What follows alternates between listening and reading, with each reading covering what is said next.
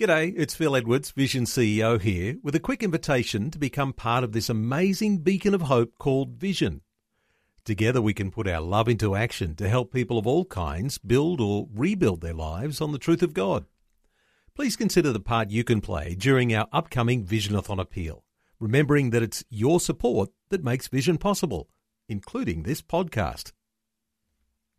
Life, culture, and current events from a biblical perspective. 2020 on Vision. Well, over the past couple of years, we have been following along the issue of a court case against Kirralie Smith, an outspoken advocate on the issue of halal certifiers in Australia. Of course, her organisation, Halal Choices, has been really right at the centre of all sorts of controversy because of an Islamic organisation that took her to court and said she shouldn't be saying those things. Well, there is some good news. There is an agreement to end a long-running legal dispute in a mediation session on Monday. Kirralie Smith joining us to talk about some of those things that have happened. Hello, Kirralie. Welcome back to 2020. Hi, Neil. Thank you for having me. Well, Kirralie, let me say, and you can clarify this, but an absolute congratulations, because this must be an incredible relief for you to know that this court case that was a dispute brought against you has ended in mediation, and therefore a lot of the pressure is off. How are you feeling? I am feeling absolutely and utterly relieved and very happy with the outcome. And I imagine that listeners to our conversation, some will have been your supporters, and they'll be sharing that relief too, because it's not just you. You've had all sorts of people who have gathered around and have been a real backstop, have been supporters, have been financial supporters, because it's been a costly exercise. How do you feel about those who've been supporting you all this time? Oh, I would never be able to find the words to express my gratitude, Neil. They have been incredible people. We've had, everything from pensioners giving $5 a month right through to, people of more means being able to give more money. But it's just been so encouraging that everyone has taken this up as a burden shared. Nobody has ever expected me to carry it all on my own. They've understood my circumstances. Many have given financially, but it is also the prayers and the words of encouragement that continually, just help me to get on with each day, and to know that this was never about hurting someone or bringing someone down. It is purely and solely about speaking the truth and exposing Australians to what's actually happening in this industry. Of course, you come from a solid Christian foundation in what you do, and some of the groups that you're a part of, not necessarily always flying a Christian banner, but there is a certain sense in which your own motivations have come from your own faith, and you've been concerned about the way that halal has been like a tax on Australian citizens, a tax that's not rightly set there and we ought not to be paying. The battle doesn't finish, does it? You've got other initiatives and things that you're going on with, because you're continuing to talk about this whole issue of halal choice. Yes, absolutely. It's always been my intention to provide information for consumers, companies and the government so that they can make informed decisions when it comes to the halal fees and practices that are going on in this country. And my main goal, which has partially been achieved, was to get the Senate inquiry, which happened in 2015.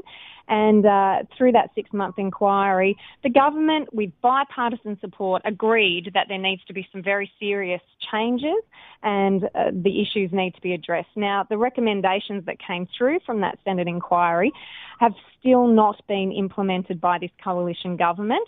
They are coming up with excuses or completely ignoring the facts in most cases. But I'm committed to seeing this through, as are high-profile politicians like Senator Cory Bernardi and George Christensen MP, who are very committed to seeing the very reasonable, as I said, bipartisan recommendations implemented by that inquiry. It's interesting timing that this mediation has happened this week, because those recommendations have been tabled this week too, and there are a lot of commentators who are saying that those recommendations indicate that the government might not be planning to change Section 18C, and we're talking about the racial discrimination legislation. You're saying that that battle is going to continue on because that's a battle yet to be won. Yes, well, it is a slightly different. Our court case was before the Supreme Court as a defamation case, which is separate to 18C. But I do think, and I have been an outspoken advocate for repealing 18C because they are, somewhat tied together, but we weren't directly affected by the 18C outcomes. But it is very disappointing that that inquiry that's been tabled hasn't reached any definitive conclusion, and there's still a lot of work to be done there.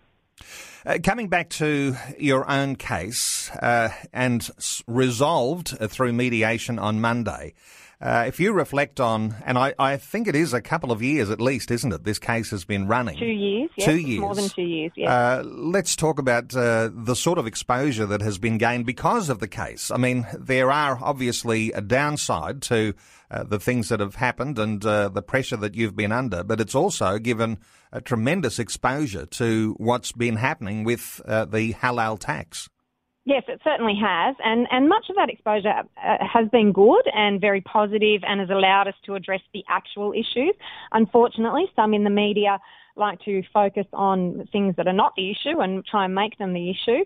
So there is a lot of regret on both sides of where the conversation went a lot of the time. However, I am very pleased that we were able to shine a light, I guess, on what's happening in the industry, and we will keep doing that.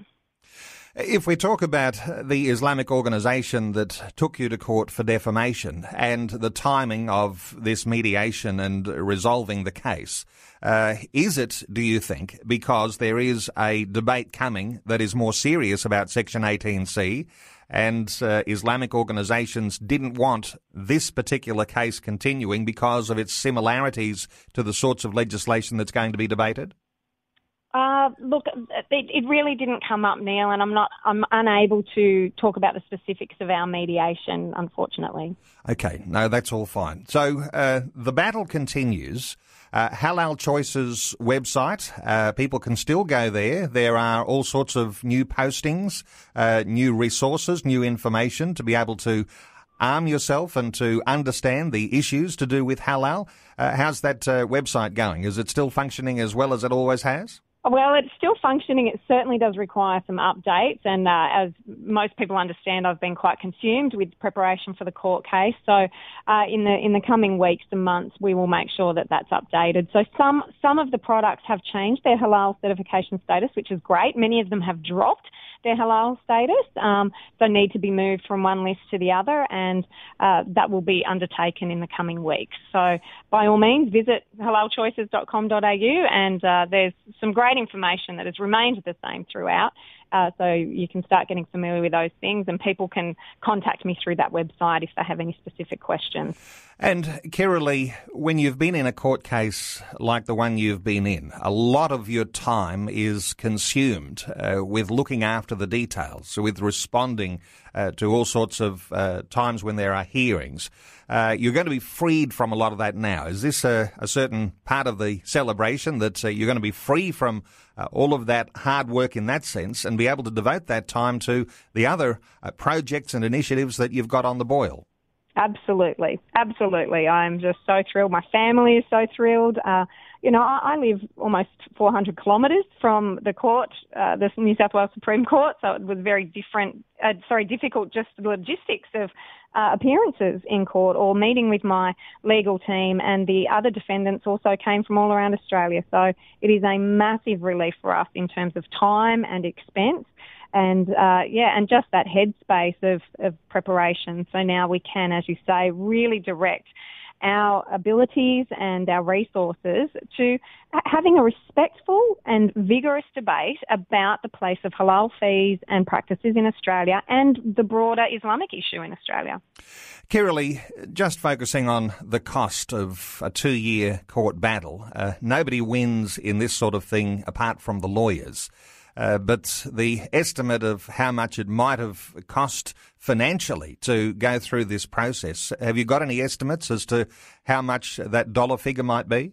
Yes, absolutely. It's been around $500,000 in legal fees over the 2 years. That's only covered up until what we've done. So had it gone to trial, it would have been double that. No problems whatsoever. So it's been very difficult to do that. I certainly don't have the ways or means to have defended thus far, and that's where I've said our supporters, the Q Society, other groups and individuals who have contributed have just been an essential part of this process, and we are so grateful to their support. And no doubt you'll be asking supporters to continue their support in some form or other, because the battle does continue, and highlighting these issues, very important for Australian society and for those who hold to a Christian ethos, a Christian sense of values, and who are in fact concerned about the rise of Islam, of halal tax on Australian people. These sorts of things are going to be important into the future as well. Yes, they are, Neil. And look, I've had an increasing number of Christian refugees in Australia who are being told that they're racist, that they are divisive, for sharing their stories and their experience of what they've fled in other countries. They're here in Australia. They're now facing the same intimidation and threats. And I really feel it's important for my place in this as well is to share their stories, and that is my heart's desire, is to be a voice for those voiceless ones and to keep highlighting these issues for their sake as well as our own.